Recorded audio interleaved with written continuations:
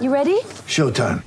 On May 3rd, summer starts with The Fall Guy. Let's do it later. Let's drink a spicy margarita. Make some bad decisions. Yes! Audiences are falling in love with the most entertaining film of the year. Fall Guy. Fall Guy? Fall guy. That's what the poster said. See Ryan Gosling and Emily Blunt in the movie critics say exists to make you happy. Trying to make it out? Nope. Because I don't either. It's not what I'm into right now. What are you into? Talking. Yeah. The Fall Guy. Only in theaters May 3rd. Rated PG-13. Get ready for the greatest roast of all time, the Roast of Tom Brady, a Netflix live event happening May 5th. Hosted by Kevin Hart, the 7-time world champion gets his cleats held to the fire by famous friends and frenemies on an unforgettable night where everything is fair game. Tune in on May 5th at 5 p.m. Pacific time for the Roast of Tom Brady, live only on Netflix. Coming up on today's episode, the slide continues for the Jets after a shutout loss in Columbus. We get ready for a big-time back-to-back beginning in Minnie, plus Andrew Kopp's Olympic charge for Team USA. Hello, everybody. Recording live from somewhere.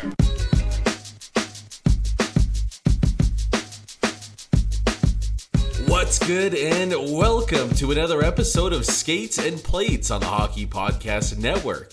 I'm your host, Brandon Rowicki. You can follow me on Twitter at Brandon_Rowicki or the podcast at Skates Plates Pod. Hope you guys are doing good, and a happy Thanksgiving to our listeners down south. I gotta say this quickly first. As a very, very proud Canadian, I don't think there's a whole lot that the Americans do better than us. And I've thought this for a while, but the harsh truth is this. That the Yankees got us beat on Turkey Day. They do Thanksgiving right. And I'm 100% on board with adopting that in Canada moving forward. 2 days off to gorge. And you could open up the NHL season on that same day too. So you have hockey all day long, just like football down south. So I think this is something we need to make happen. I don't know who I need to talk to get this in motion. Also, I think that from Christmas to New Year's should just be pure holidays. No work for anybody. So this is my platform. It's what I believe in. Let's make it happen next year. Anyways, I think I've stalled long enough here because I don't really want to talk about the Jets. But we got to do it. The Jets aren't playing very good. 4 straight losses now. And hey, I bet you guys would love to vent and talk about what's going on wrong after a shutout loss in Columbus Wednesday and basically zero offense on the board here in Winnipeg over the past couple of weeks. 18 goals in their last 9 games. Not the problem many expected the Jets to have at pretty much any point this season. They've been okay defensively over this stretch and for most of the season as well. So, I mean, what's gone wrong with the offense starting in that game in Columbus? I mean, the main thing is this, and I'm not breaking any news here or anything, but the Jets special teams is just absolutely killing them. It's killing this team right now, and really all season long, it's been hurting this club and probably cost them, I don't know, 6 points? 6 points. It's the difference right now, I think, between this club being middle of the pack in the Central and being atop of the division. I mean, the PK cost them a few games at the start of the year. I mean, and throughout the year as well. But now the power play has wrestled away the goat horns because they've been awful for a few weeks now. I think they're on a 1-for-22 slump. It feels a lot worse than that, to be honest. And while they're not scoring a ton 5-on-5 right now, I think the Jets have still been pretty damn good at even strength during this stretch. It's just been overshadowed by the absolutely brutal special teams. So, I mean, I guess that's a slight silver lining. It's not as bad as the 7-gamer last year because the team was just outplayed in all phases, but it still stinks because there have been a lot of winnable games these past few. And I mean, look, specifically in Columbus, how different does that game look if the Jets could have capitalized once or twice on the power play, right? Instead, they go 0-4, and then Zach Werenski scores on the freaking man advantage in the third period to pretty much ice the game. I mean, that right there is how a power play or special teams in general can help boost a team that's a little low on confidence when it comes to the offensive side of the game and kickstart you in the right direction as well. And the Jets generated some decent offense 5-on-5 in the game, but Elvis Merzlikins had himself a hell of a contest. And to be honest, on a side note, I'm getting kind of sick of goalies having standout games against Winnipeg, right?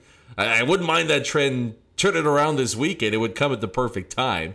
But I think ultimately 5-on-5, the Jets are going to turn things around. And the goals will come soon. There's a lot of talent.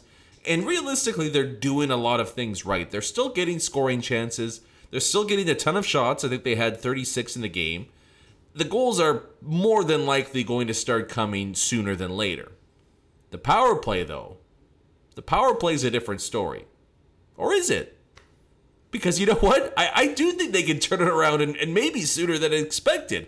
And look, the penalty kill I have no hope for. I mean, it's been too bad for too long to realistically think it's going to improve and be anything better than below average. I think, honestly, below average is probably best case scenario with the Jets this season. Because I don't think it matters who the personnel is. The penalty kill system is completely broken. It's too passive, and it's going to get beat time and time again by the better power plays in the NHL.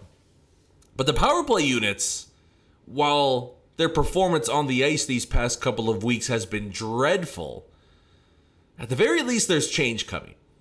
And the power play that was on the ice during practice looked pretty damn juicy on Thursday for the Jets, and maybe that's the move that gets the needle going in the right direction. Because finally, for a lot of fans, finally, for the first time, maybe forever, Nikolai Ehlers is on the first power play unit. I'll repeat, we have an Ehlers sighting on the first power play unit. It's a hallelujah moment, but he's finally there, joined by the usual suspects, Blake Wheeler, Mark Scheifele, Kyle Connor, and Neil Pionk. This, to me, is the ideal personnel on the top unit. These are the guys that should have been out there right from the beginning, and I think it's because these five are out there that the Jets are eventually going to figure things out on the man advantage. Because you put everybody in their ideal situations and you're honestly getting the best of their strengths, right? Because, and we'll get to Blake Wheeler in just a sec, but Blake Wheeler's specialty, we all know for a number of years, he's been one of the best on the half wall running the power play. So you put him there on the right side. Scheifele's in the slot for one-timers. He's able to use his shot as a big-time weapon.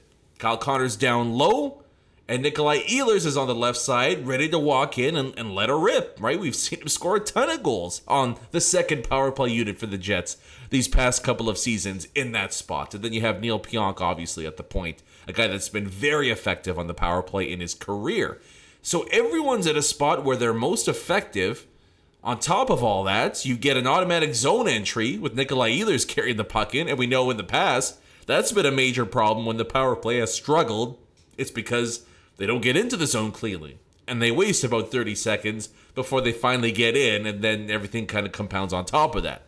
So I love the setup.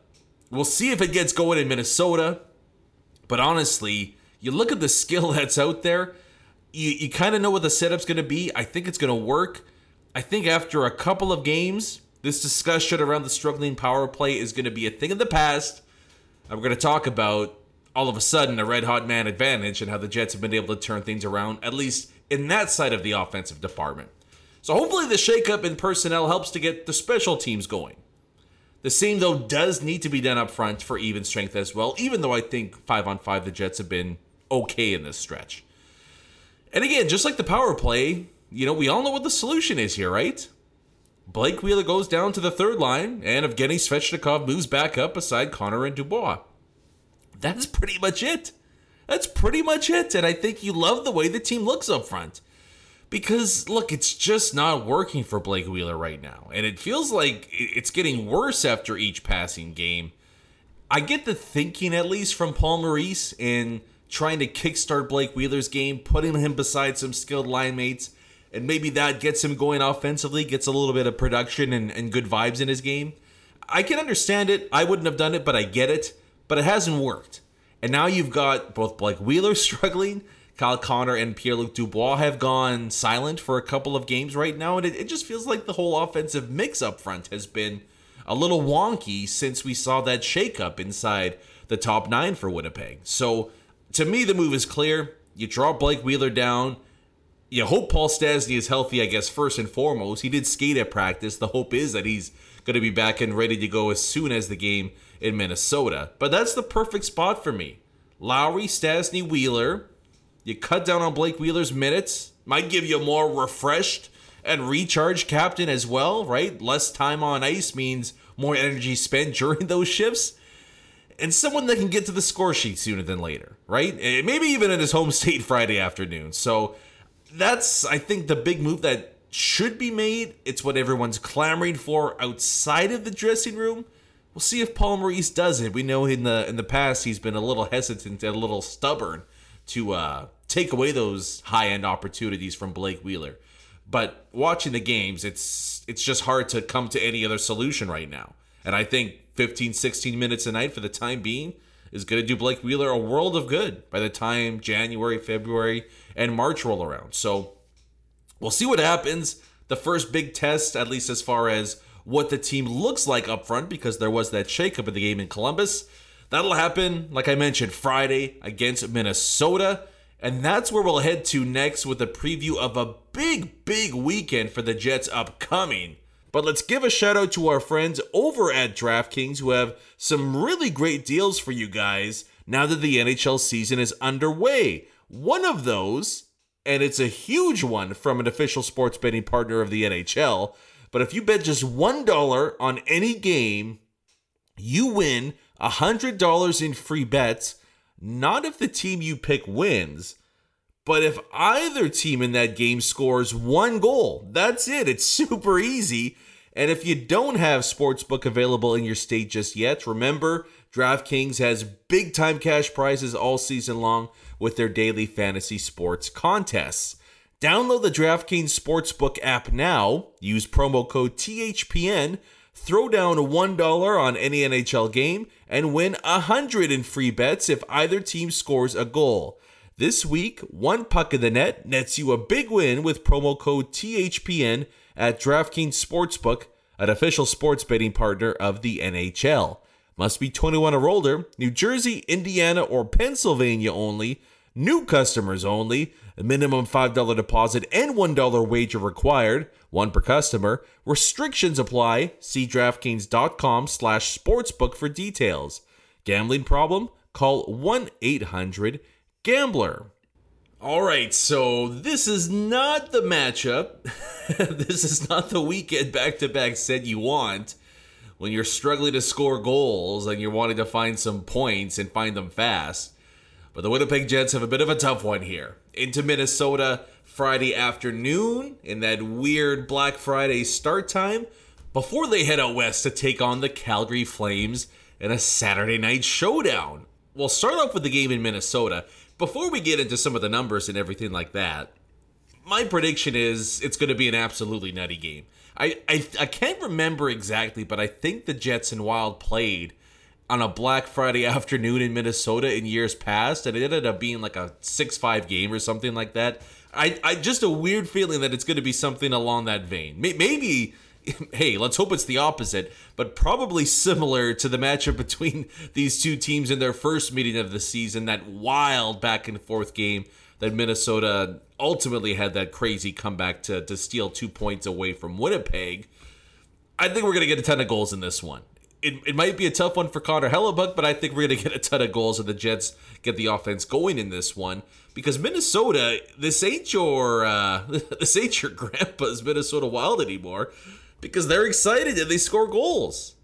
Top 5 in the NHL right now, if you can believe that. Goals for this season are the Minnesota Wild, and on top of that, they give up a decent amount too. They're not as stingy as they used to be in the past. Obviously led up front by Kirill Kaprizov, who's right around a point a game once again this season. But after that, this part of the Wild is the same. It's offense by committee. They just get a little bit more goals this time around, but they've got a ton of players that are averaging around like 0.6 points per game this season, which is roughly 50 points.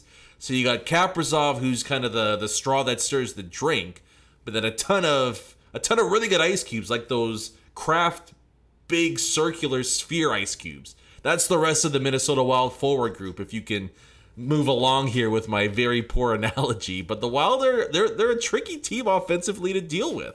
They roll 4 lines. They're very, very effective. They come at you in waves.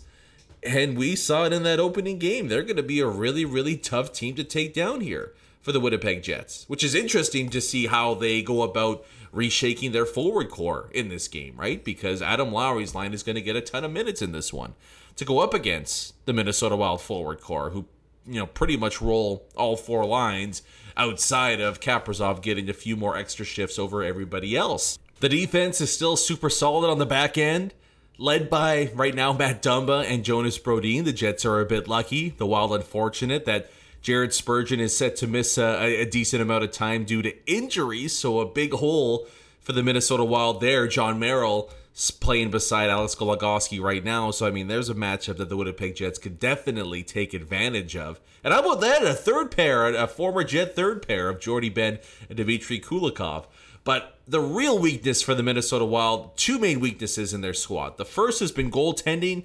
Cam Talbot has been below average to okay. He's got a .905 save percentage on the season. But Kaapo Kähkönen's given the Wild absolutely nothing at an .870 save percentage. So, that's a spot where the Jets have a major, major advantage in this game.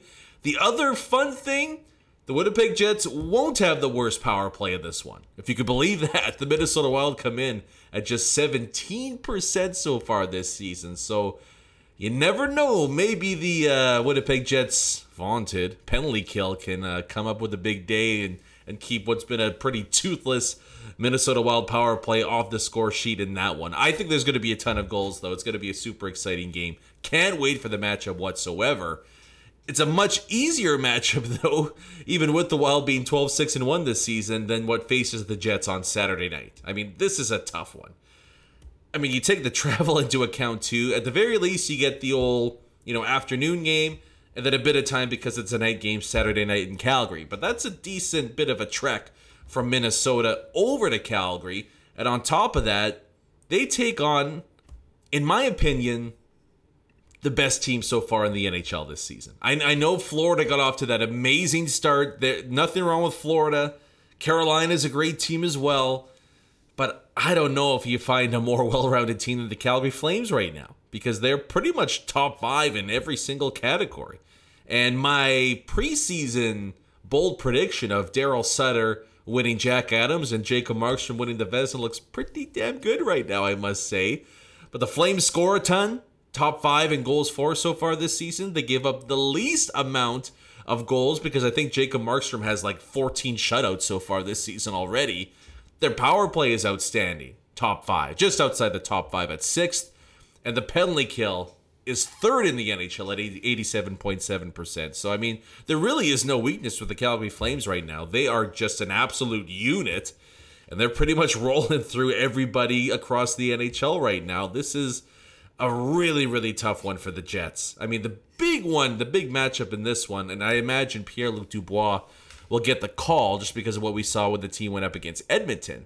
But you could also make the case that the Flames have the best line in hockey going right now, surprisingly, with Johnny Gaudreau, Elias Lindholm, and Matthew Tkachuk. Those three, there's been a lot of good Flames players this season, Mangiapane being one of them, but that top line has just been out-freaking-standing. Johnny Gaudreau looks like the player he was, 3 or 4 seasons ago when he put together a mini MVP campaign. Matthew Tkachuk is annoying as hell, and he's a point-a-game player. And then Elias Lindholm.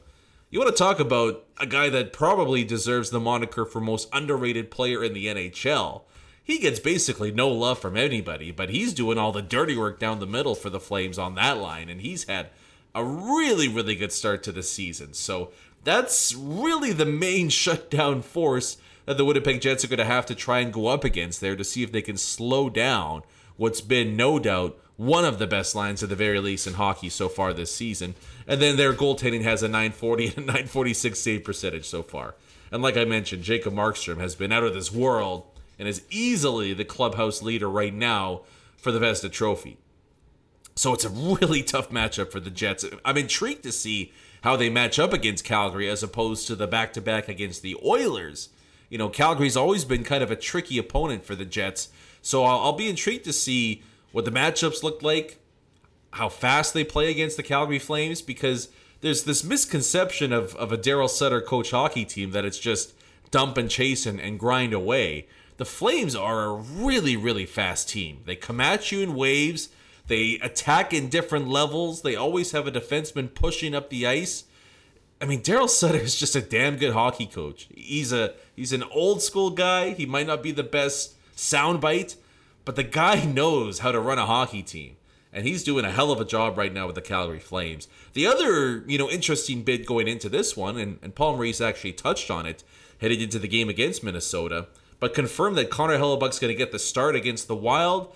And then he brought up the possibility, or maybe the likelihood, that Hellebuyck could or is likely to play both of these games here against the Wild and the Flames.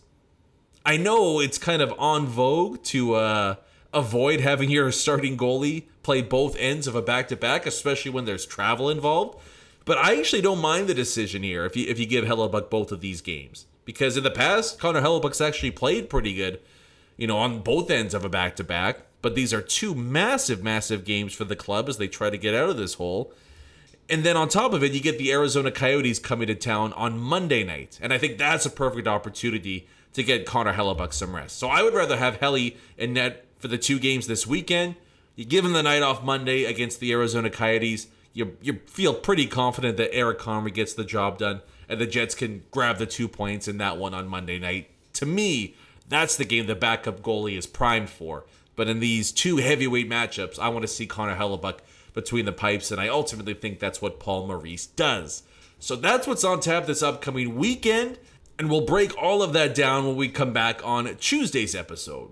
But before we wrap up here and get you guys ready to go for the weekend, I thought it was interesting. I touched on it in Tuesday's episode, and I want to make sure I get to it here before we call it a day. But we're getting a little bit closer to Olympic hockey, and it's just interesting about roughly 20 games into the season now for most teams, how the rosters are shaping up for each of the different countries. And we can get to Canada maybe next week, but I wanted to take a look at Team USA because, and I don't know how much love he's getting outside of Winnipeg, but it's pretty wild to think that there's a decent chance Andrew Kopp could be an Olympian for Team USA when they head to Beijing later this year. It's not as outlandish as you might think. Now, a big part of that, fortunately for him, unfortunately for the two others, no Jack Eichel likely for Team USA, potentially no Jack Hughes as well due to injury. So, if those two players are unhealthy to go, that opens up a huge opportunity for Andrew Kopp to come make the team. But I'm telling you what, I think he's got a really, really good chance. And if I was making my Team USA right now, knowing that Eichel and Hughes weren't going to be there, I'm taking Andrew Kopp with me to Beijing for Team USA. And there's a few reasons for that. I mean, we mentioned the injuries there, which is fortunate for Andrew Kopp's Olympic candidacy. But Joe Pavelski has gotten off to a really, really slow start so far for Dallas this season. That's another potential centerman that might be out of the conversation for Team USA. There's not a lot of healthy centermen right now for the Americans because you have Austin Matthews, JT Miller, who plays a bit of both, but I imagine he gets the call to move back into the middle there. All of a sudden, things are looking pretty good. Pretty good for Andrew Kopp to grab what I think would be the fourth-line center role for Team USA. Not only that, but he's also tied for 10th in scoring amongst American forwards this year, which is maybe higher than you thought. Tied with Drake Batherson, by the way. I don't know how many people would have guessed that. Those two as top 10 scoring American forwards. But when you take all that into consideration, and the fact that, even though these are Olympic teams, you're going to need guys that can penalty kill. You're going to need guys that are good defensively. You're going to need guys that are good on the face-offs. Andrew Kopp fills all those roles. Plus, he can play on the wing as well. He's very versatile.